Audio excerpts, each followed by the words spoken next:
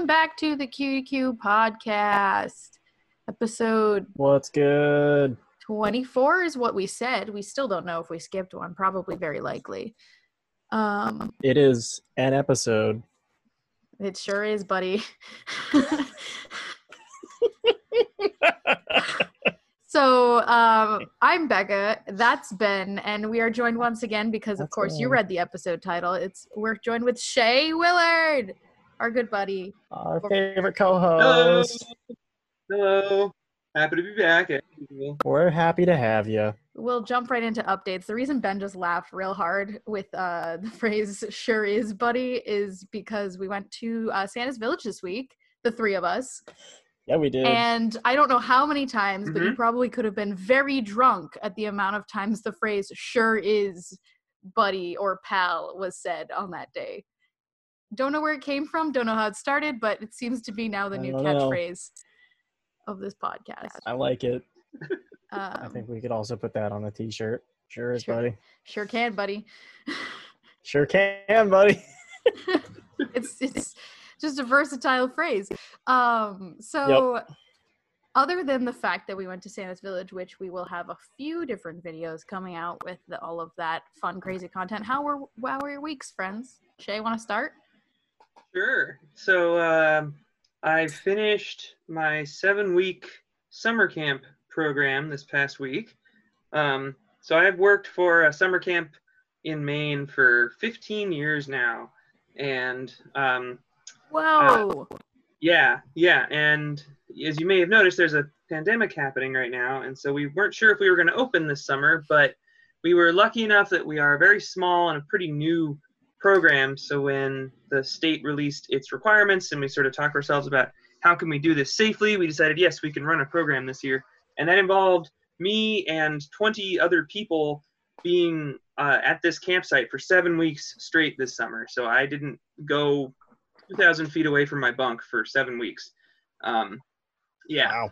And it was amazing and I loved it. And I didn't realize how badly I wanted to leave until I left. Get back to the real world. Yeah, exactly. And so now I'm back at Civilization, and I have no idea what I'm going to do next. Hopefully tomorrow I'm going to be getting this job offer that I thought I was getting Thursday, that thought I was getting Friday. Hopefully tomorrow. We'll see. Yep. All right. Well, Let's good for you. Ben, what about you? Well, honestly, the highlight of my week was Santa's Village, and they'll hear all about that. Mm-hmm. Otherwise, my week was pretty boring. Fair. I went just today. Well, I mean, I had like a little mini vacation this week, so I got to go up to the lake house with a couple pals. Then we went to Santa's Village, and then today I actually went to Benson's Park, which is formerly Benson's Animal Park, and it was a little zoo amusement park in Hudson, New Hampshire that we learned about at Santa's Village because the Rudy's Rapid Transit, which is their little roller coaster, actually came from Benson's Park. And we learned that at Santa's Village, and then it was reiterated when I was at Benson's when I was talking to the gift shop guy, which was pretty cool. So I am going to reach out to them, see if we can get involved over there and talk to some people that know the history there and see if we can help out with revitalizing, because that's what they're currently doing. They're trying to build a museum to talk about the history of it. So I think it'd be really cool if we could get the brand involved as well, of like promoting this cool history. So absolutely. Let's see what happens. Pretty good week overall for me. That's cool. Are we drinking anything? Anyone? Not at the moment. I am such a bad guest. I didn't. I'm in my father's office, and this is okay. Next to me. I think it's empty. Smells like there was Mountain Dew in there at some point. So I will be breathing in old Mountain Dew. Don't drink it. I guess I am the only true host on this podcast. I am drinking a Blue Moon today, but little fun fact that I learned when I was on tour, that diesel fuel looks like Mountain Dew, and I don't know if that's good for Mountain Dew or diesel fuel, but things I learned on tour. I just assumed that Mountain Dew was diesel fuel. Could be. I don't know. I have not tasted diesel fuel, and nor do I have plans to. Well, probably shouldn't drink It Mountain sounds like Dew that'd be a then. really interesting episode of Q to Q Kitchen. Yeah. No. Make a diesel fuel.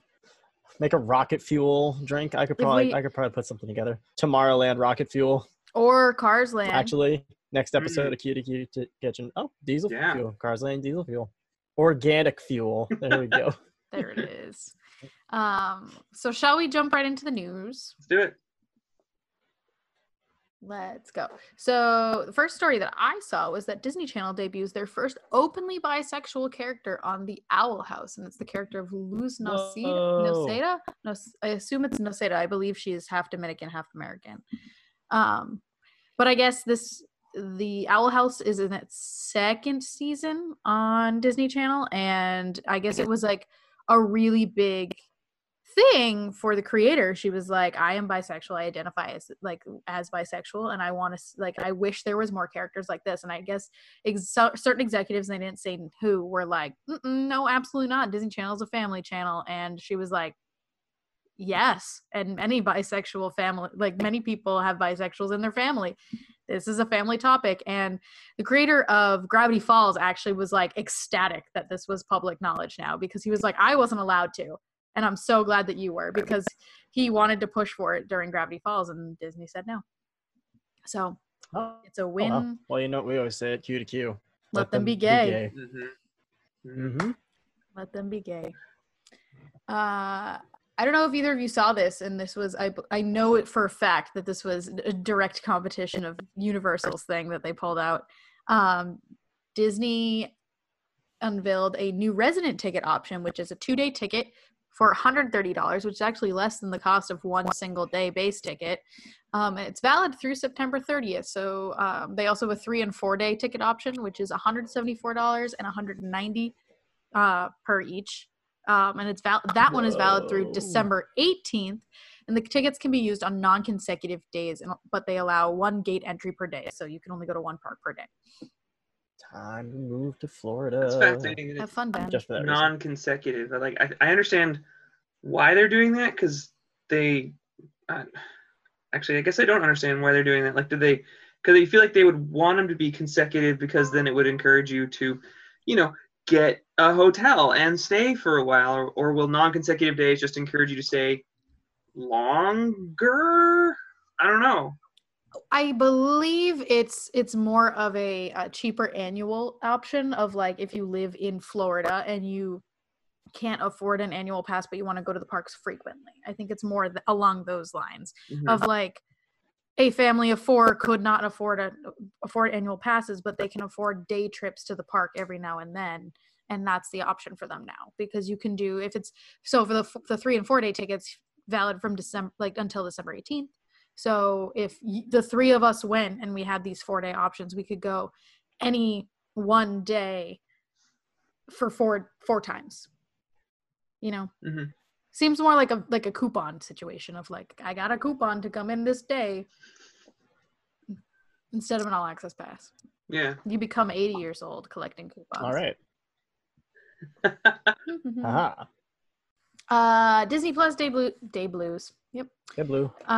Disney Plus debuts The Magic of Disney's Animal Kingdom, which gives viewers an inside look into the inner workings of the Animal Kingdom by National Geographic.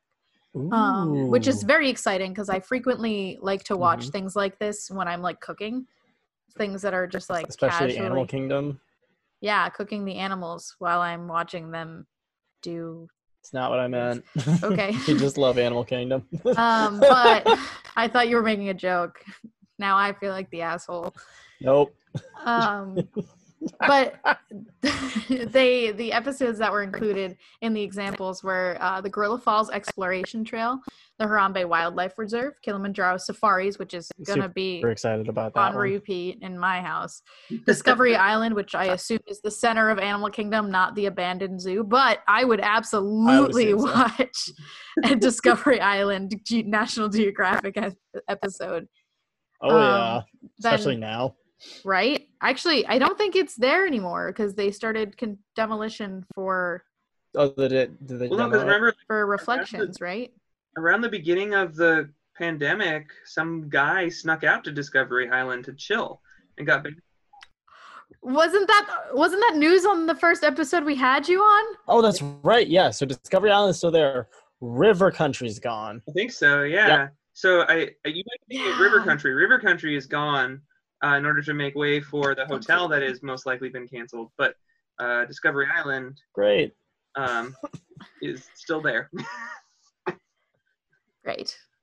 So maybe it is. We'll never know. We'll have to watch to find out if it is Discovery Island. I guess so. Then there's also episodes on Tiger Temple, and I really appreciate that they're also throwing in The Seas with Nemo and Friends. I do like that because I know that the special is supposed to be like it's Disney's Animal Kingdom, as in like the kingdom of animals, not necessarily the park animals. Because they also make, I know that there is an episode at Animal Kingdom Lodge as well, but it was not mentioned. Honestly, that might make it so that is Discovery Island, the abandoned zoo. So we'll highly see. doubt, but we'll see. Hey, you never know. In fun, retrospective, exciting news, Epcot pylons are back. Yeah, that was a surprise. That was awesome. They look really good too. They look so good. I'm sorry. This has come up on my Instagram several times now, and I've had so much restraint not to make the obligatory StarCraft joke. You must construct additional pylons. Love it. I type it every time, and I never post it. There's something about like prisms that make me real happy. I don't know. Rainbows, prisms, the way light reflects off of it. Like this picture, we'll post a picture, but the picture on the right here with like the view inside, like through it because it's glass, like it's beautiful. I'm assuming it's not glass. It's probably like some form of acrylic that is very strong, but it looks like glass. Yeah. I hope that they do something with the prismatic elements of that. Like, I don't know if it's an actual prism, but I still wonder if it creates cool light effects when you shine light through it. So at night, maybe they just blast things through it and just have cool patterns on the ground or something. Yeah. That would be so cool. I hope so. I believe this is also in the spot or very close to the fountain spot again, because they're adding the fountain back into the entrance. So okay. I'm wondering if they'll do a really cool, pretty light show on the Epcot ball again with all of the elements, and that'd be really, really cool. That would be super cool if they did like a show onto the ball or onto the elements around it that is all with reflected light. So none of it is like direct projections or direct lights, but it's like, okay, we're going to fire a light through this prism. We're going to fire a light through this like chandelier thing over here. So it's like, so it's an unusual, it's not your average light show. It'd be really cool. Right on. It would bring a whole new meaning to reflections of Earth. Illuminations. Ooh, true. Rip. So my next lovely topic that's very quick. Universal Studios closed Sapphire Falls and Aventura as of I think it's the 18th they're closing. And there was no real reason given. All of the guests who had booked there are getting moved around and whatever. Actually, like more of their hotels are closed than open now. Endless Summer's not open. I think Royal Pacific isn't open, or Hard Rock, one of the two that are like right on property. I'm thinking it's just not a high demand. I think Universal's audience right now is still mostly locals. I know Disney's is about 50-50. But that's what I would assume. Just no high demand for it. Well, from what I've heard in general, Universal's attendance is pretty down. So I'm sure they're trying to cut costs wherever they can.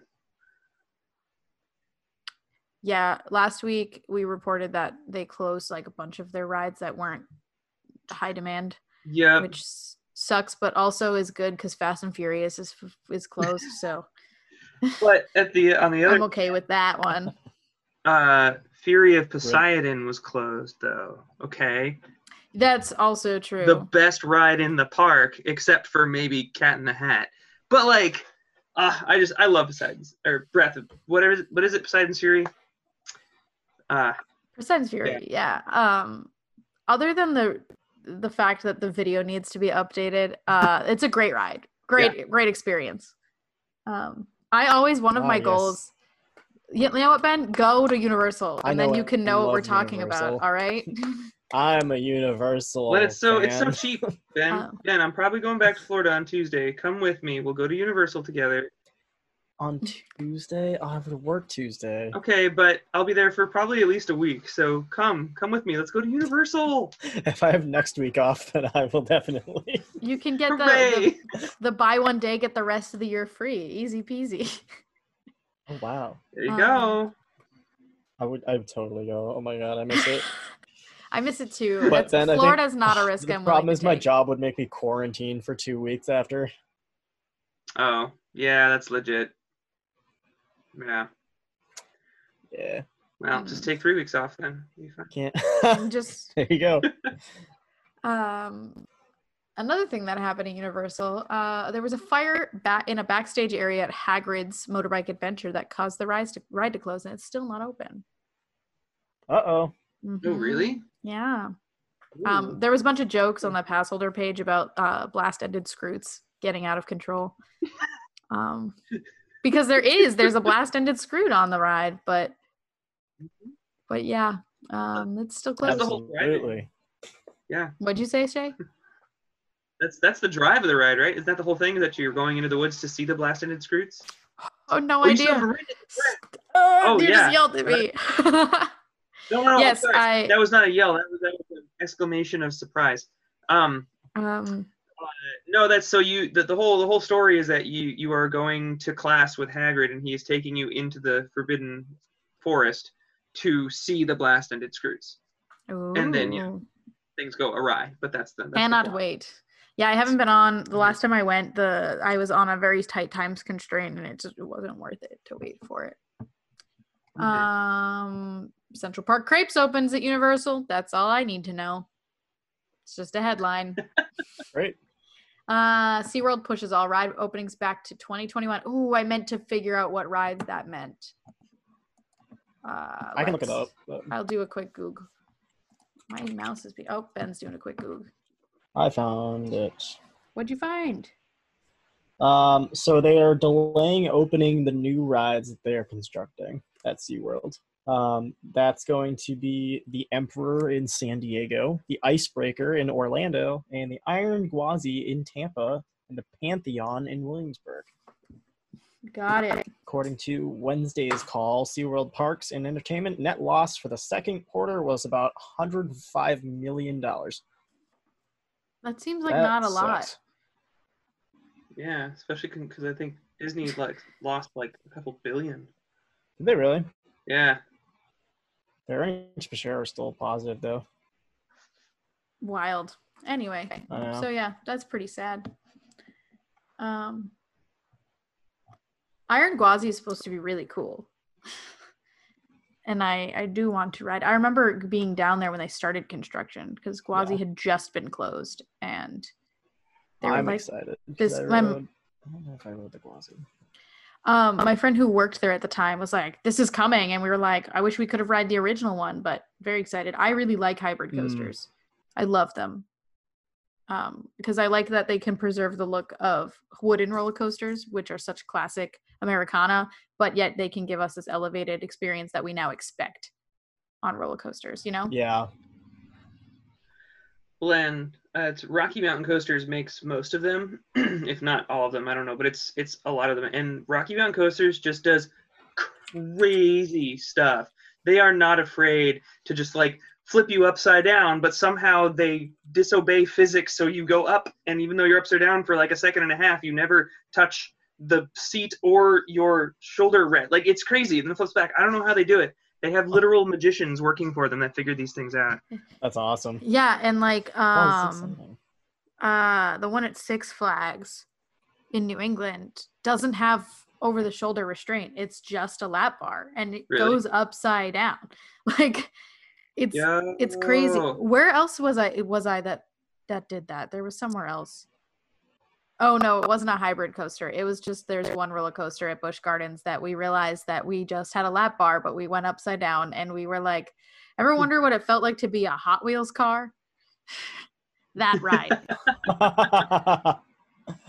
That's excellent. Wow, So I'm excited now. I didn't know that Pantheon was coming to Williamsburg. That is actually a great looking roller coaster. we gotta go. Got to do it. Um, I'm a huge fan of Busch Gardens Williamsburg. I love Busch Gardens Williamsburg. Some of the best rides. Um, Uh, so that's the news. We that's zoomed. news. We zoomed right through that. That's pretty good. All mean- right, so I guess we're going to take a quick break for ads. Just one. Start one ad. Someday And then we'll we'll get have right more. back to it. Hey everyone, I just wanted to tell you about our new partnership with Scribblescript Studio. Scribblescript is an independently owned small business specializing in custom lettering designs. The artist behind it, Emma, is located in the Orlando area, and frequently she can be found visiting the parks for inspiration. Some of my favorite stickers are her Happily Ever After Dumbo sticker and her Tower of Terror suitcase. So check her out on Instagram, make sure you let her know that Q2Q sent you, and if you're looking for some fun stickers to put on your laptop or your favorite water bottle, make sure you check out her Etsy shop at Scribblescript Studio and use the code Q, spelled just like the podcast, at checkout for 15% off your order today. That's code Q, Q-U-E-U-E, spelled just like the podcast, for 15% off your order at Scribblescript Studios. We're back after that lovely We're ad. back. And today we are expanding on our journey of Mickey's 10 Commandments, and we're talking about commandment number 3, which is organize the flow of people and ideas. And Marty Sklar writes that the important point here is that great stories and great experiences have a logic and sequence that pays off for your guests, customers, or readers for the time and effort they have to put in. Basically, make it make sense. That's the shorthand I got out of it. That makes sense to me. And the idea is just make whatever story you're trying to tell clear and understandable, which I think is a policy for life. So, in the book One Little Spark by Marty Sklar, the mouse car, as we've talked about in the last couple episodes, the idea of there's a mouse car and a goof. The mouse car is the award for doing something very well and exceeding the expectation of that thing, and the goof is doing something not so great, which I think with this topic it was actually probably very hard to admit that you did something wrong, because it's the idea of the process as opposed to the product. You know what I mean? So the mouse car goes to Indiana Jones and the Temple of the Forbidden Eye, and damn it, I agree. I love this ride, and it's all about, and like this whole concept is either about the exterior of the ride or the queue of the ride to get you to where you're going, I think, at least. So like Indiana Jones starts next to the Jungle Cruise, which already gives you jungle sounds and the environment of this mysterious temple that you're going into.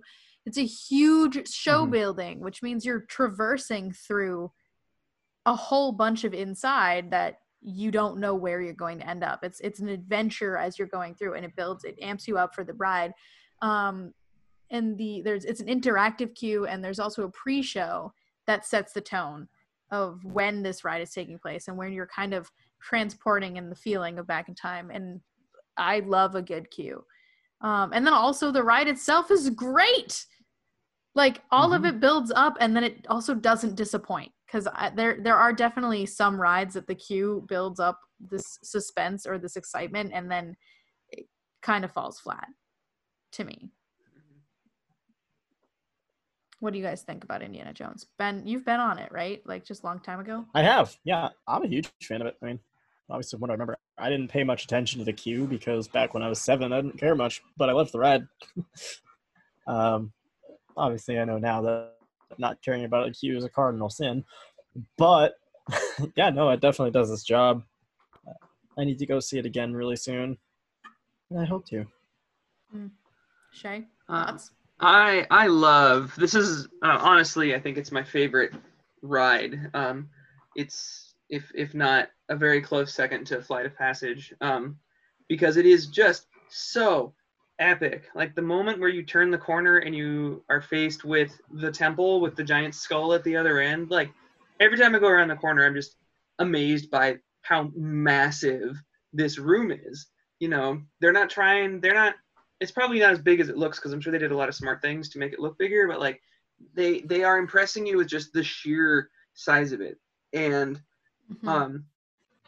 yeah, the queue builds you up really, really well. You get all the information that you need, even if you just quickly walk through it. And it's got all the little fun little nods for the Indiana Jones fans, and it's just so, and the music, like everything about that ride is just so well done. Yeah, because they also use John Williams again. Like it was like the same thing when they did Star Wars Land. They were like, we need the guy. We can't do this without the guy. So it's just great, amazing attention to detail. Insane. Because it was like, it's a ride that like you're finally throwing an IP that's not even yours at the time into Disneyland, not California Adventure, not Hollywood Studios, Disneyland, into Adventureland. Like, it's crazy that they pulled it off. And the goof, fantastic. On the other hand, is the Animal Kingdom, which most people think that it's like one of the greatest parks ever designed, and I somewhat agree.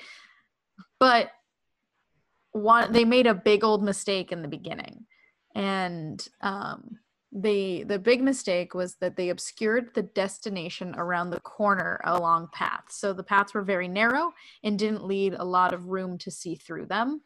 And that resulted in guests not not exploring and not going down. They wanted every moment to be an adventure and something new around every corner, and it just, guests didn't want to put that much effort in. And like Ben, you've mentioned that like you're still exploring and finding new paths around Animal Kingdom. Oh yeah, and actually most of my family for the longest time did not like Animal Kingdom because they kept getting lost.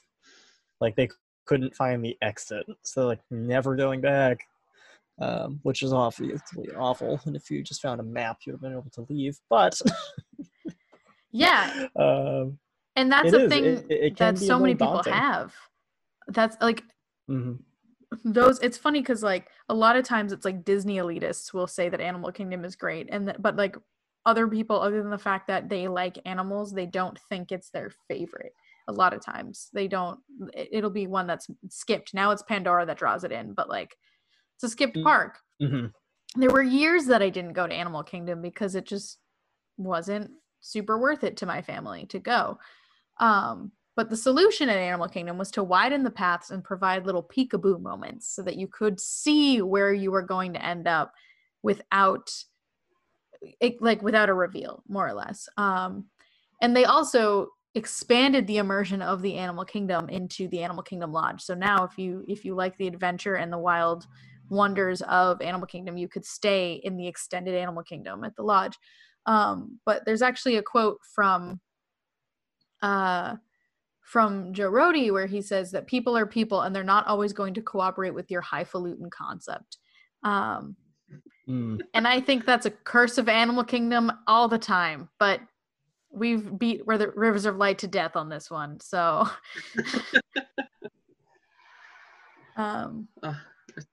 Rivers of Light.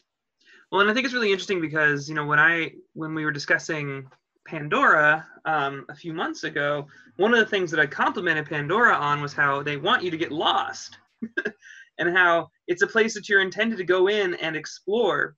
And I think that having seen now that Marty Sklar says that getting lost in a park is considered a goof, so I'm like, so why is Pandora so successful? And I realize it's because even it's easy to get lost in Pandora, but it's even easier to find your way back because at worst you're like 20 feet away from something recognizable. Plus, at every point in Pandora, all you have to do is look up, and then you can find your way to wherever you're going because the floating mountains are always above you. So you always have, number 7, you always have a weenie that you can get to. You can always track it. It's number 4. That's the next one, Shay. Are we doing weenie next month? Oh, yes! I love weenie. I was just going to say, I was going to just say that 1 and 2 are so very closely related, and it seems that 3 and 4 are also extremely closely related of this idea of make sure your concept makes sense, and it could have been avoided with a weenie. Yep. But that's and number 4. That's next month, Shay. Get pumped.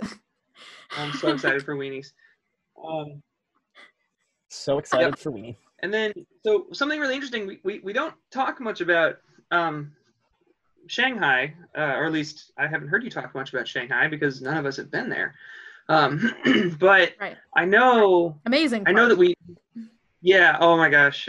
I mean, I want to go to all the parks. I haven't been to any of the Asian parks yet, but I really want to go. But Shanghai was really successful in their discovery trails. So you may remember in the ancient days of 2015, at that time, the cool, hip, popular thing were those giant, like, ropes courses. Around here, they were called monkey trunks. There was like 4 or 5. Yep. Yeah. But Tamworth. Yep. I think the one in Kittery might still be there. I don't know. I passed one. Yep, there's Take Flight up there. Okay. I took an entire high school gym class on high ropes courses. It's my senior year gym course. It was great. Those were huge back in 15, and they were equally huge over in Asia. And so Disney was like, how can Disney do a high ropes course? And they figured it out. They did some engineering magic where actually the whole time you're exploring it, because that's the point of the discovery trails, is you need to explore, but you can never get lost because you're always attached to a rail. But what's crazy is that every what's the word thing what's the word, help me, the challenge is the right trial. Every trial that you go through, there's a hard there's an easy, medium, and a hard mode, and you aren't attached to the same difficulty everywhere you go. You can really easily swap back and forth between each difficulty every time. And so we figured it out. You attach people to a trail. You say, you can get lost, just don't get too far away. That way we keep that control and we can pull them back whenever we need to. So you get that sense of danger, that sense of discovery, but there's no risk of you actually losing interest. Interesting. Yeah. I don't know. Have you heard that phrase? Fun is the possibility of death, but you don't die. Something like that. Yeah. That's how you make fun. Is you make people think they're gonna die and then say, nope, you're not gonna die. That's not a Disney quote. I love that's that. just hold on. That's just I swear. life advice. That's actually that entire idea is how I've overcome my fear of heights. And of when I know I cannot die, I am no longer afraid of heights. Amazing. And now I have no issues on very tall ladders, even though I could die, but it's fine. I ignore it. But since we're on that part of the world and we're talking about the sort of linear necessity of storytelling, I have no proof that this actually exists other than I was talking to one of the writers of Shanghai Disneyland, and he said that he had this idea, and he said that it ended up getting produced, where as you're walking into Camp Discovery, the closer you are to the front of the land, so the closer you are to like the hub, the more modern the music sounds, the more instruments that you hear that are, like keyboards and electric guitars. And then the further back you get, they swap out instruments in the soundtrack. So you hear the same song the whole way back, but the instruments change. So by the time you get to the back of Discovery, Camp Discovery, Becca's having a reaction. That's wonderful. You're listening to like all drums and just like xylophones and just crazy percussion stuff. I love that. Well, and that's how you tell a story in a linear fashion without making somebody read a sentence. You make them tell their own story internally by just changing the soundtrack. It's amazing. And that's how you communicate without a language barrier. Also, like I could go to that, like, because there's a lot of things that like I can't understand language over in Shanghai. I don't speak the language, but I would understand that this place is supposed to be feeling older as I move back. And music. I I love music a lot. Yeah. Have you guys had like a music-centric episode? No, and we should. You should. I mean, we talked about we've hit many other things. We've hit visual when we talked about force perspective. We've hit what's it called? Smells. We should do sound one, Ben. Great. Yeah. Love it. I'll be totally down. Let's add that. Then we'll do a snacks episode. Snacks, yeah. And then we'll do a touch one, but you can't touch anything right now because it's COVID. Sure season. can't, buddy. Touch things in this economy? Not allowed. I really like this little sidebar. You're gonna rocket us into it. Because you're absolutely right. None of these places fit where they are in. And let's start with Hollywood Studios. What's going on over there, buddy?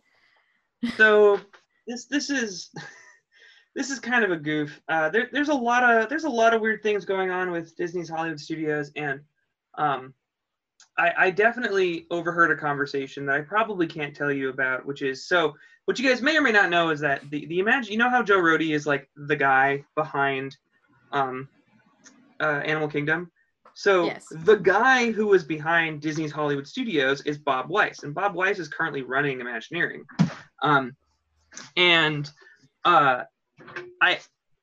The question on everyone's mind, and it's also quite prevalent inside of Imagineering, is like, what is the story of Hollywood Studios now? When it was built, this is a working studio, and at the time we shot a couple movies there. We animated 3 movies there.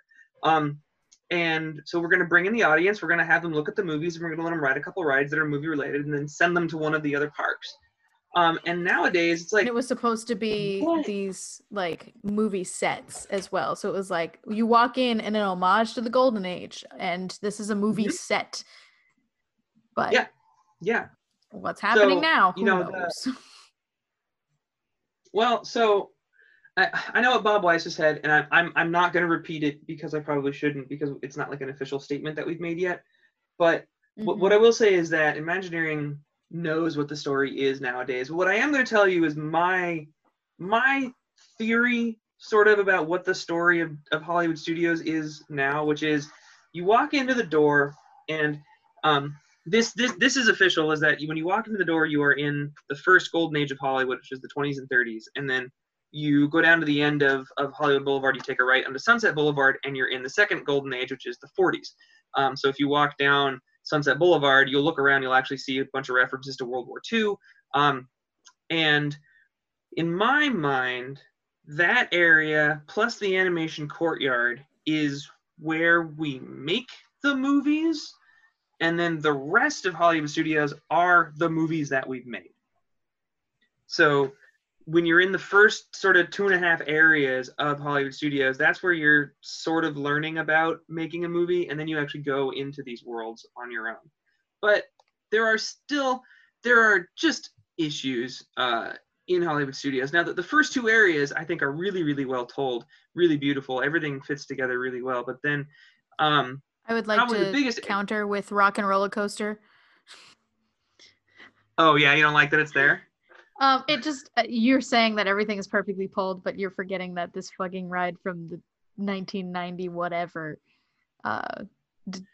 showed up and accepted to be truth that it belongs where it is. And actually, now that you've Sunset Boulevard, rock and roll kind of fit hand in hand. Just saying. Now that you've mentioned it, you know what's now immediately behind Rock and Roller Coaster is which I didn't, but yes. Yeah, so Rock and Roller Coaster doesn't belong so well. I know that, like, there would be easy ways to tie G-Force Records together into like the 1940s persona, but you're right, it doesn't belong there at all. Man, well, okay. So Hollywood I think it's Boulevard. Partly the name of G-Force Records. I think if you gave it a better Gilded Age name, but still had it cemented in the 90s, we'd be okay. But. Yeah. But I mean, Hollywood Boulevard, and then going all the way down to the Chinese theater, because even though Mickey and Minnie's Runaway Railway is in there now, we are maintaining the fact that you are going into the Chinese theater in order to see a movie called Perfect Picnic. And then, spoiler alert, when you're in there, you get pulled into the Perfect Picnic cartoon, and then the ride happens. So that still makes sense. Mickey and Minnie were characters that also existed in the 1920s and 30s. Like, it Ding, fits. ding, ding. Yeah, so that makes sense. And if you ignore the left side of the street, Sunset Boulevard also makes sense. But then, so Yeah. Disneyland and Hollywood Studios have the same Star Wars issue. It is much more obvious in Disneyland because at least in Hollywood Studios, okay, you get onto Star Tours, you have this weird non-canon Star Wars experience that's just sort of the Star Wars mixtape. It's fun. I like Alice and Janney as much as the next guy. And then you get off the ride and you can see Batuu from a distance. Like, oh, okay, there it is. I'm just going to ignore the brewery on my right and the Muppet Show on my left and go into Batuu.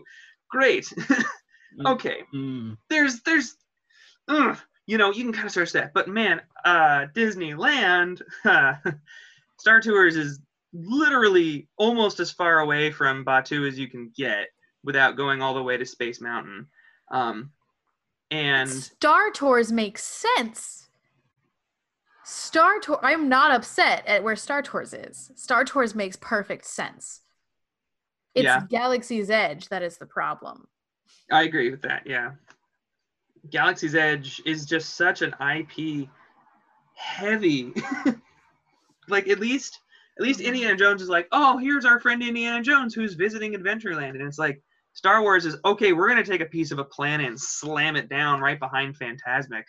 Like, it's a huge mental block that you just sort of, you go from these 2 to 3 different generic's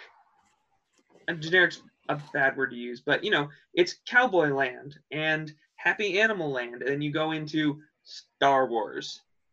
It's hard to get over. It is. I don't know. You guys have any thoughts on that? No, I agree with you 100%. Actually, it does seem very out of place. Yeah.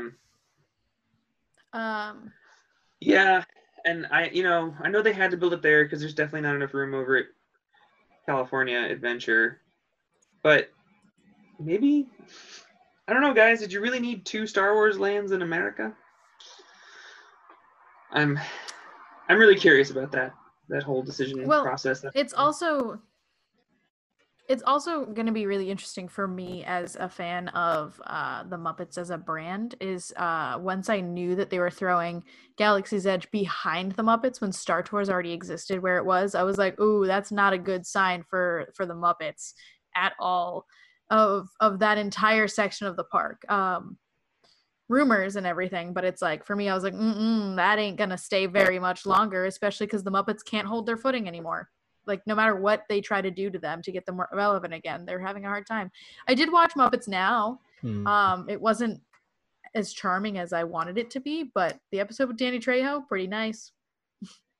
Yeah. They have episode 3 now.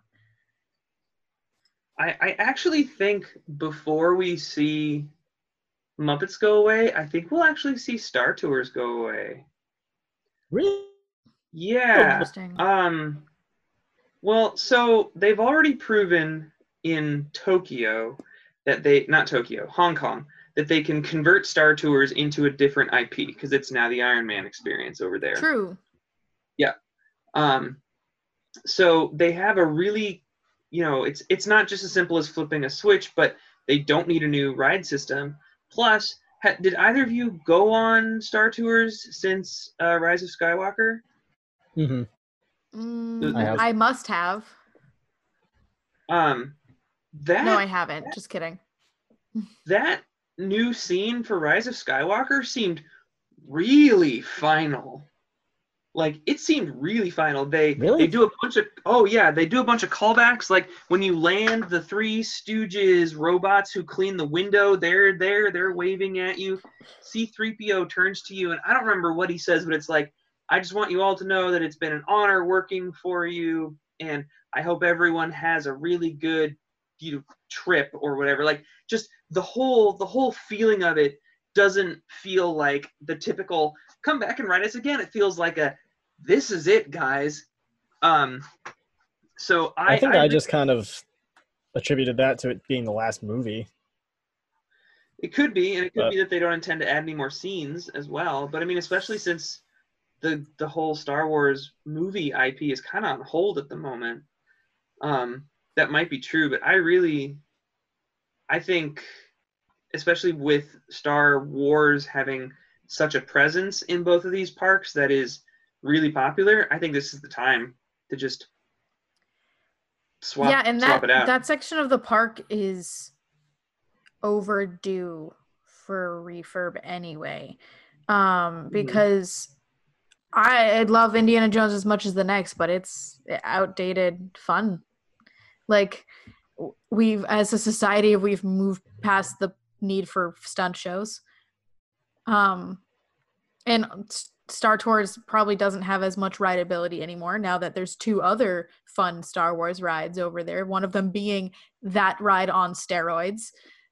And then whatever is in the freaking Sounds Dangerous stage, because I'll never not call it the Sounds Dangerous stage.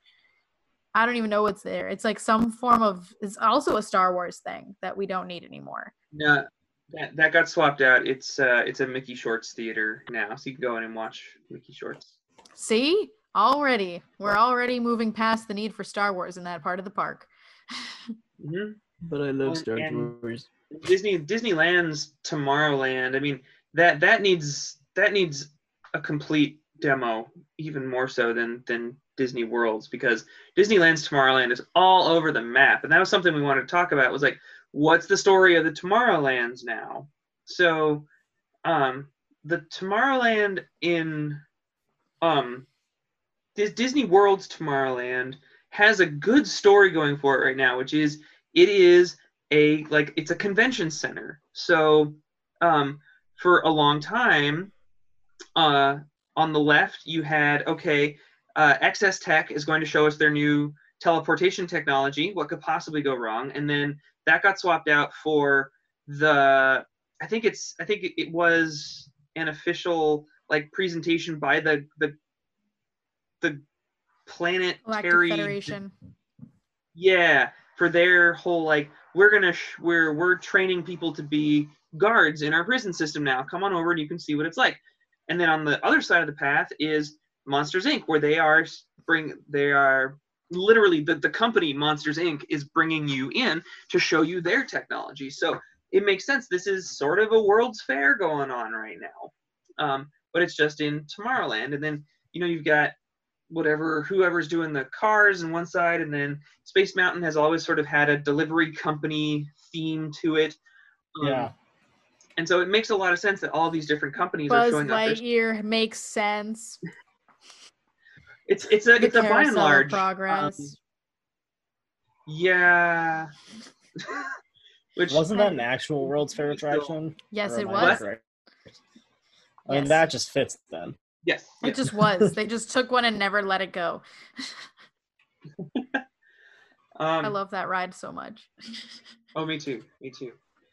But then you look at, Tomorrowland at Disney World is okay. It's got a decent enough story that you can fit nearly everything into, and it has an aesthetic that starts at the front and works its way back, even though it's slowly being painted its way into an Apple store.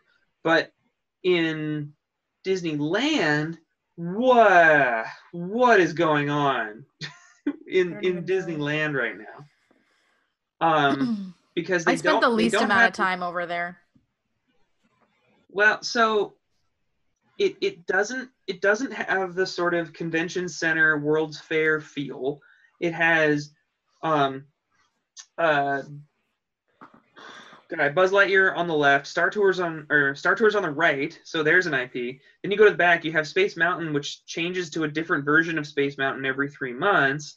So is it the Star Wars Space Mountain? Is it the Ghost Space Mountain? Is it the regular Space Mountain? And there's no consistent story there. And then at least their version of Tomorrowland Speedway, which is called Autopia, is 10 times better than the one we have at Disney World. And that has a sponsor. I think Chevy sponsors it now. And so that at least looks nice. But then you've got the submarines. Like, it's all... It doesn't have a story because it's taken a potpourri of other stories and put it together. And there's no reason for them all to be there. And it's really problematic, especially from honestly, it's this thing is what organized the flow of people and ideas. So first of all, the flow of ideas in Tomorrowland and Disneyland is disorganized. It's crazy. But then also, and this is something you guys probably don't think about, the flow of people in Tomorrowland is really bad too, because there is nowhere to stand, because they have the People Mover track running down the middle of Tomorrowland, the People Mover track that hasn't been open for 25 years. Like, Thanks, it's got pinch points all over the place. I know we talked about that a month ago, but like, yeah. So who knows what they're going to do with it? I heard rumors, and then the rumors went away, and who knows what they're going to do now, because nobody has any money right now. But like, Tomorrowland and Disneyland needs some serious story work. I would love for them to completely overhaul it and go to the Discovery Land idea instead of Tomorrowland. Yeah. I don't think it would happen because it's the OG Tomorrowland, but even if you called it just Tomorrowland with the Discovery Land overlay idea, I think it'd work. But yeah, no, Tomorrowland, what's going on? That'll be interesting. Don't know. What is going on?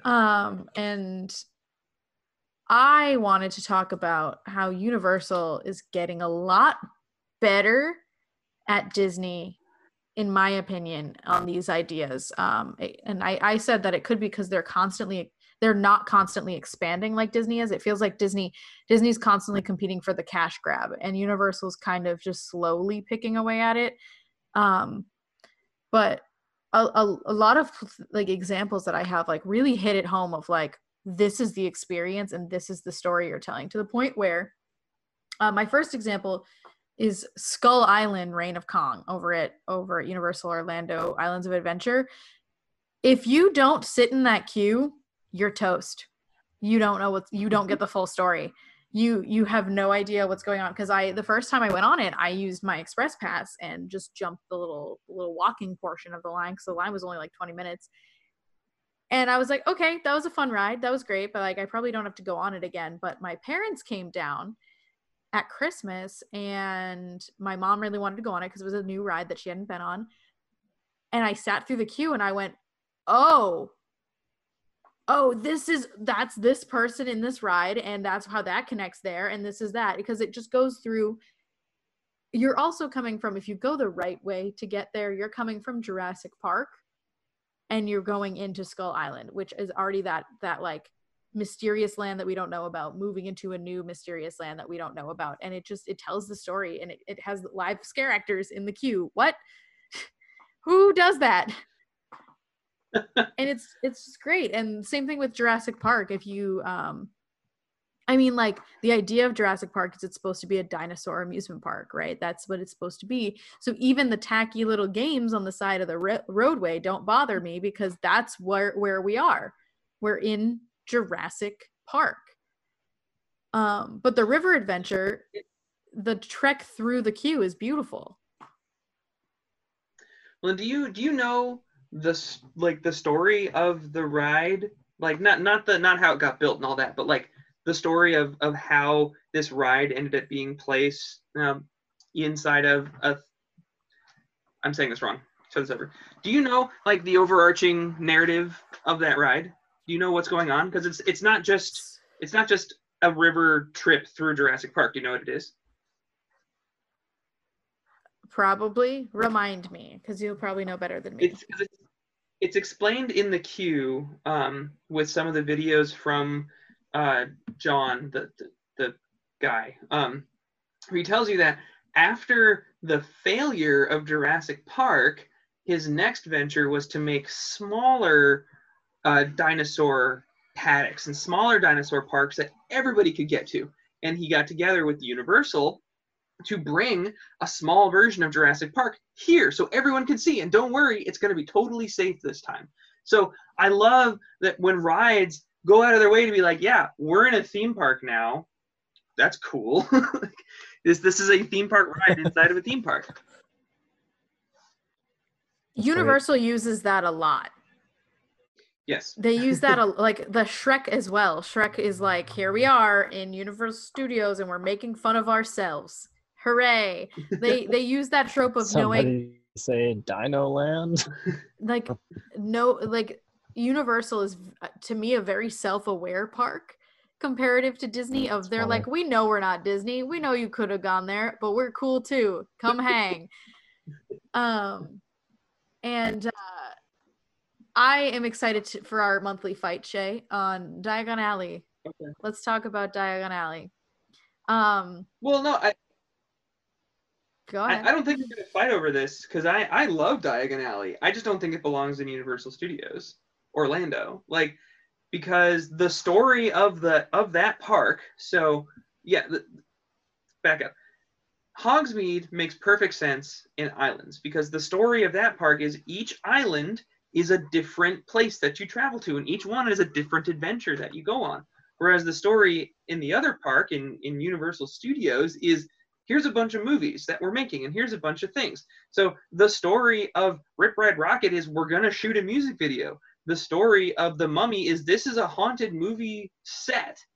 And so, I think at some point we're going to talk about Men in Black. Men in Black, Simpsons, and Diagon Alley are inconsistent with the story of Universal Studios because there is not a Harry Potter movie being shot. That's not the story. The story is, this is Diagon Alley. More importantly, this is a street of London that you're going to walk through. And Men in Black can almost be justified because it's like, here's an exhibit, and I don't know what Simpsons is doing. It's great and I love it, but it doesn't fit. Anyway, go for it, Rebecca. What do you got? I might argue that the other rides do no longer fit instead of those rides. Those newer rides don't fit. Because originally, and it still is a working set. There's many things that are still shot at Universal Studios all the time. The original concept of Universal Studios is, you're right, these are a place where we film movies, and the rides you go on fit into the idea of, we are filming a movie. You're walking on set, especially like Earthquake used to do the same thing. And Twister was the same. And all these rides were supposed to be, you're walking on set. Ben is yelling at his cat. It's cute.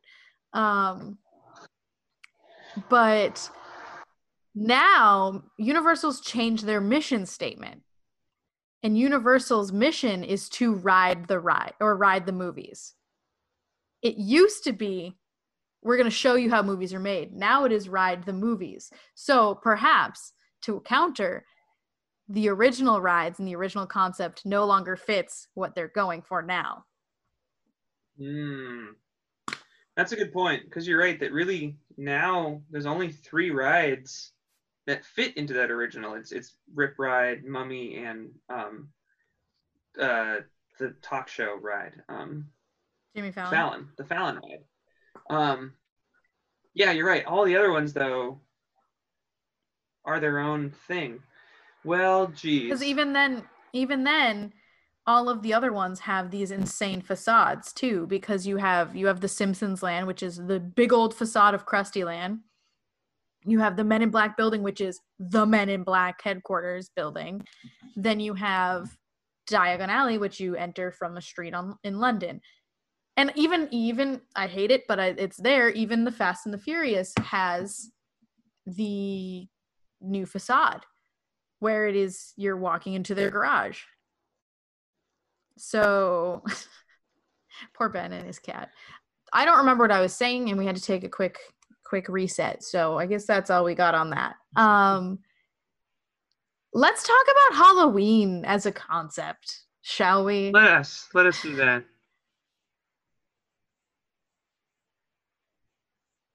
Who's gonna start? And just you can start. Okay. I think you. you have a thesis that you want to accomplish, so. Oh, sure. So, haunts are very interesting to me because, in a lot of ways, they have the biggest opportunity for incredibly good linear storytelling, and most of the time they kind of fall flat. And what I really wanted to talk about was how in Halloween, probably like one of the best examples of like a good linear haunt is some of the stuff that comes out of Knott's Berry Farm, because their haunts tend to have a beginning to end story, whereas a lot of haunts nowadays are just like, we're going to scare you here, we're going to scare you here. And like, I know one of my favorite haunts last year at Halloween Horror Nights was Yeti, because it was super pretty and it was really cold and it felt really nice. But there was no story. You walked in, you were scared by a bunch of Yetis, and then you left. But there are some haunts that are really good at telling a story that has a beginning, a middle, and an end. There was one at Six Flags Magic Mountain, believe it or not, which is one of my least favorite haunts or like one of my least favorite Halloween celebrations. But they had a zombie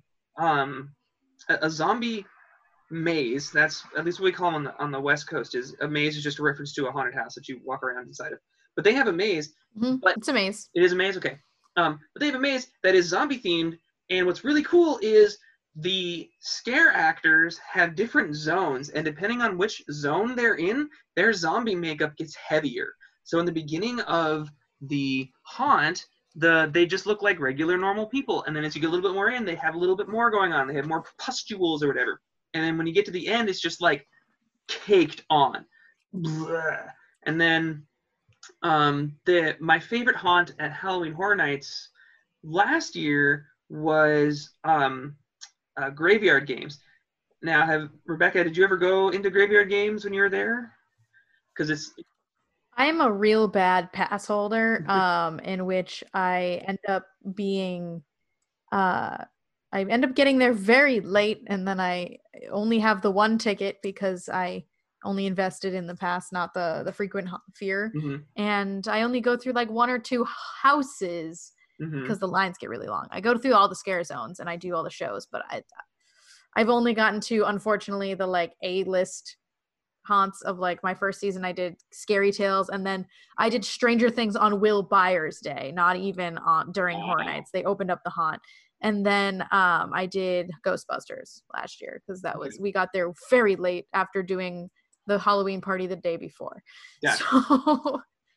So I didn't. So tell me about it. The Graveyard Games, it's original IP, and it's super cool because the story is tight. You are introduced to the concept in the queue where they project a phone screen onto the wall where you can see text messages that are being sent between a bunch of different people about like, hey, we're going to go to the graveyard. Won't that be cool? And then it switches over to someone else's conversation like, oh, this person's such a ditch, and then switches over. Okay, I'll meet you there at 6, switches over. Oh, totally awesome, bring the booze, switches over. I just wish that you were nicer to me. So you see all these different views of all these different characters. And you're introduced through a couple different like phone videos that pop up on this projection to like your two main characters, which are definitely like the jock and the cheerleader. And you figure out the story that there's some high school kids who are going to go to the graveyard and they're going to desecrate it because they're high school kids. Won't that be fun? And then you walk into the first room and you immediately meet the jock on your left, and he is very scared because you see the thing that they desecrated. It's like a gravestone, and he is very scared of monsters. And then like in the next room you meet the cheerleader, and the cheerleader is also very scared. And then like most haunts, it takes 4 minutes or whatever to walk through, and these two characters keep popping up, played by different scare actors, but they're done up enough so you can like tell who they're playing. And lizard brain knows. Right, yeah. And then they get more scared. You see them running away from things. They pop up as dummies, whatever. And then at the very end, you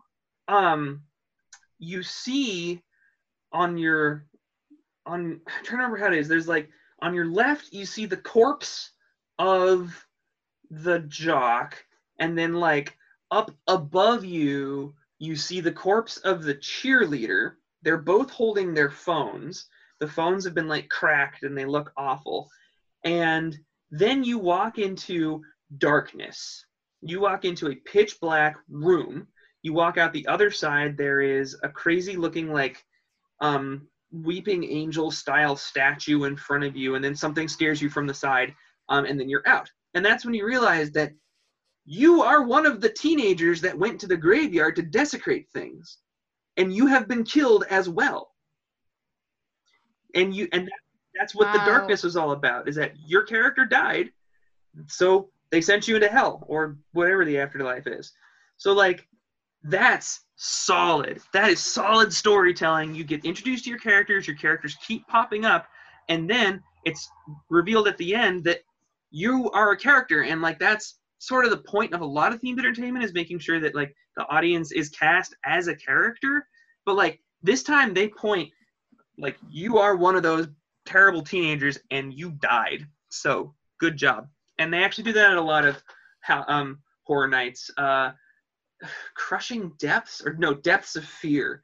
They did a very similar thing where you go into this like sub base and you get attacked by these weird shark things, and at the end you also die.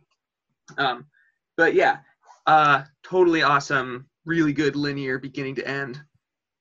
And then, but then there are the not so good, the bad Halloween's horror haunts, whatever. So some of Hollywood Horror Nights, I'll be honest with you, last year Stranger Things was totally disconnected because they were trying to cram 2 seasons of TV into a 4-minute walking experience. And I didn't see season 2 and 3 yeah? Stranger Things. I was going to, but I hadn't finished season 3, so I didn't want to immediately. Like I was like, if the line is less than X amount, I will go. But if it's not, then I'm not going. The first one was insane. That's what I heard. I remember going through it without having seen the first season and coming out saying, I need to watch Stranger Things to see what I just missed. But I've heard the second one was not so great. No, and I don't know what drove them to try and squish 2 seasons of TV into one walkthrough attraction. Like trying to do 1 season was hard enough. 5 minutes. Especially since the second season is just sort of wasn't very good, and a lot of people agree with that. The third season there had a lot of really awesome imagery to use, and they didn't do it. And then like Six Flags, I cited one of their haunts as a really good example, but most of their other haunts are just kind of scary. You got the scare actors. I remember. I don't know what your coping mechanism is inside of haunted houses, but mine is to just like ask the scare actors how they're doing. And then one of the interesting things that I found about going to Six Flags is that I began to realize, once I started going into these haunts, I'm like, what do these scare actors, what are the characters that they're playing, what do they want? Because they all seem to yell, go away. That's the especially in the local, like, go away, get out, that kind of stuff. I'm like, okay. So I just started asking their characters, what do you want? Like, what does your character want me to do? Yeah. It really caught a lot of them off guard, and a lot of them couldn't answer. And one of them even leaned up to me and said, I don't actually know. Great, scary dude. Thank you. Yeah, no, that's a thing that, I mean, I firsthand experienced Canopy's developmental process on their haunts. Yeah. And that it's not even necessarily proprietary stuff either. Some of their haunts do much better than others based on concept. And then others are just the people that are in the house as well. Because there's a running joke that the people in that house fit that house. And like you are cast in, you're either a member of the hotel or the clown house or the village or the nuclear bomb haunt, or the culling, which is the cult. So it's like, it's just, there's very certain types of people. And I think the clown house does the best job, but it's also the easiest one, in my opinion. Clown houses are fairly easy grabs of being able to explain what's going on there. The Canopy Hotel was actually an insane and wonderfully done. And they won't be doing it this year, but this year was also the year for them to change it over anyway, because they change every 6 years. But the hotel went through 2 different iterations. It used to be zombies originally was this hotel, and a couple years ago they switched it over to burn, like a burn situation, as the hotel burned down and the people that were there were victims that were burnt. And it was really cool to see the makeup designs of all of these haunts to actually let you know what the story was doing. But those were like the teeny tiny little bits. Facility was also a good one. That was their new one this year, and it was based on a nuclear reactor explosion. And that one had a beginning, a middle, and an end. And they also had a really cool effect in there, and that's not about the story, but the effect was like fishing line that hit you after the nuclear explosion room, so that it felt like your body was doing weird things. Ooh, that was cool. Yeah. I hated walking through it, but it was cool. That would be a good thing to talk about in your touch episode, is that haunts seem to be one of the only places in theme parks where things actually touch you. Anyway, keep going. Yeah, but I think I agree with you on like a local situation is like local places want to do haunts, and local places can't afford to do them well usually, because the thing isn't even like in their production quality, it's usually in their acting. Their acting usually falls pretty short because they don't have the time to train and hire actors. They have people who want to be scary, but they are not necessarily actors. Do you know what I mean? Yes. I want locals to be better at scaring. And there is and they should be trained, because you don't have to have a BFA in acting to be a good scare actor, but there is a lot of techniques to be used to keep yourself safe and other people safe, and also to be scary, because just yelling "get out" isn't very good. And there's also like proper ways to yell. And I remember one of the reasons that I loved going to Six Flags, mostly because it was convenient to where I lived in California, but also because the scare actors, so like the way that Six Flags handled their scare zones is that there was always like 2 or 3 sort of walk around characters that you could like meet. So like there was a crazy robot dude in the steampunk area, and you could like meet and greet with this guy. He wasn't there to scare you, he was there to interact with you. And I loved that as well. And a local place that isn't here anymore, because it was at that defunct water park over by Epping. But one of the things I loved about that is their big central area, again, was just full of people in scary makeup that were just there to talk to you and tell you about who they were. Their haunts were kind of meh, but like it's that connection. It's the storytelling that you just get through conversation that I think is missed a lot in these things, which is why Sleep No More is so popular, right? Mm-hmm. Yeah, because everybody is playing a character. Mm-hmm. Like, to the point, I have a friend. She is Ivy at Sleep No More. She works in the lounge upstairs. Mm-hmm. And she would tell me all these stories. And people know her as Ivy. On the streets, people will see her and she's Ivy, and she's in character all the time. And it's insane. People will come and request her or know her, like frequenters. It's ugh. I Sleep No More. There was a whole. Well, one day we'll get into the immersion thing. We'll figure out some other commandment to talk about the immersion and Sleep No More specifically. But I think the last sort of transition that I wanted to make was the discussion of another reason, and it is money based, like Becca was saying, that these local haunts tend to have such discombobulous stories. is because Mm-hmm. Local haunts are just like, we're going to have a scary thing. And okay, we've got a farm. Farms are like halfway to being scary if you just don't take care of them. Great. And so we're gonna run down. Farms are scary. Yeah, right.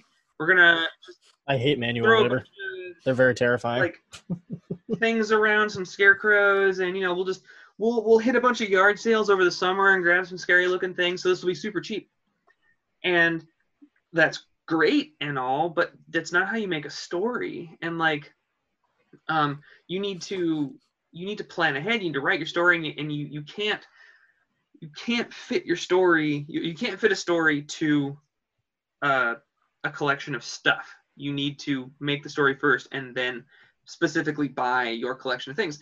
And so the story of me and the animatronic dinosaur was one of the first big haunted houses I ever went to was in Ohio. It was called the Haunted Hoochie, and it's marketed as like, Terrible name. but like it is crazy popular. I think it's the most popular haunt in Ohio. It's advertised all over the place as like the biggest haunt in the Midwest or something like that. And when I was there in the moment, it was super cool. In retrospect, it was not so great because, again, it was just obviously like they had this big haunted house, and every year they bought a few more things to add into it. So here I am walking through this giant haunted house, and we enter into a big, huge, gigantic room. And I look around kind of over my shoulder, and suddenly a giant animatronic robot dinosaur is charging at me. I'm like, what? This is so cool. But here's the thing. I can't tell you what the story of that haunted house was, but I'm pretty sure that a giant animatronic robot dinosaur did not belong inside of that house. And so these things are cool, but they don't lend themselves to the story. It was just a bunch of scary things in one place. And maybe it's just because we're our critical selves, and maybe this goes back to the first commandment. In rural New Hampshire, maybe all people want are scary things, and maybe that's good enough, and that's great. But why shouldn't we strive for something a little bit better? That would be interesting to see if some local place around here builds a haunted house with like a firm story, if they do any better, if they have any groundswell or something. Because I'm probably just making a blanket statement here, but I can't think of a single haunt around here that has a story more than this is a scary place. It's more like a concept than a story. Mm-hmm. It's like, this is the overarching idea. Like I was going to be in a haunted house last fall, and I still can't tell you exactly what was going on in it. I'm sure if I did it for more than 1 week, I would have come up with a very elaborate grandeur of why I was there. But couldn't tell you why I was there in the first place. That's our job as actors, but yeah, I mean, if the storytelling just isn't there to begin with, you can only do so much. Right. Yeah. But and that was but I like that you transitioned into like, here's a bunch of stuff and we made a thing out of it, because we talked about this with Christian and the Great Humbug Adventures. The original incarnation was just the ride company, and them were like, we want a dark ride, and they were like, here's some stuff and here's what we kind of can make for you. Sure. And then that's how they overhauled it, because they were like, we want a story, and they focused on the story. And I guess we get more into that in the video. Mm-hmm. But but that's a success story, which is, the original version of it. They were just like, this is all the Christmas stuff we got lying around the park, and every time they'd cycle something out of the park, they'd throw it into the Humbug Adventure, and it didn't make it any better. I can speak from experience, having ridden on the version of it in 15. Like, I said it on this podcast about a month ago, like, it needed an overhaul, seriously. And the new one, we can all agree, is awesome. It's great. It's fantastic. It's great. And Christian himself said that, like, this is the new standard. We need to pick the rest of the park up to the same level as this ride. Which, the park's great, and they don't have very far to go. But, like, still, why not keep elevating? No, the park was fantastic. Yeah. The UK Pavilion in Epcot has a linear storyline to it, from the front of the pavilion all the way to the back. This is the story. The architecture is the history of English architecture. So the thing at the very front of the UK Pavilion, the Twinings Tea building, that is a replica of Anne Hathaway's house, not Anne Hathaway, the woman that we know today, Anne Hathaway, Shakespeare's wife. And then as you move backwards, it slowly but surely gets a little newer and a little newer. So you've got things like so the pavilion, it contains one building for each century. I wish I could have a list of specific buildings, but there's the Hampton Court Palace, which is at the front. There's the streets of the traditional English village, which is just behind Anne Hathaway's house. You've got the gardens of the traditional English town, which is at the very back. So someone who is smarter than me and knows more about architecture can go in there and tell us exactly what each building represents. But you're linear. That's the best part about this whole episode, is that we've been speaking in a lot of ways about very literal linear storytelling, but that's the joy of having a spatialized and realized environment. It doesn't have to be direct. You can do the subtle things like the music that we talked about, or just the shift in architecture. As long as you're telling a story, everything that you have should tell a story. That's it. That's all. Yeah. Blanket statement. We can all get behind that. Yeah. So that's all we got for today. Yeah. It's a pretty long episode, but I think it's well worth it, as every single one of these is. So to save the formalities, because it's a very long episode, if you like this, make sure you subscribe. If you want more content from us, go over to patreon.com/Q2Q and pick a tier. They all come with some special stuff. We got outtakes every other week-ish on these episodes, and we also have the Q2Q Kitchen once you subscribe to the $15 or more tier, where Ben makes Spark-inspired drinks. And subscribe to our YouTube channel, there's even where some you merch. Yes, we're slowly but Content surely drop. getting some merch. And subscribe to our YouTube channel, because we are about to have 2 or 3, depending on what Brunch is feeling, episodes of some vlog action coming at you from the 3 of us, actually. All 3 of us were there at Santa's Village. So thanks for tuning in this week, and we'll be in your ears next week. Can't wait. See you later. Bye.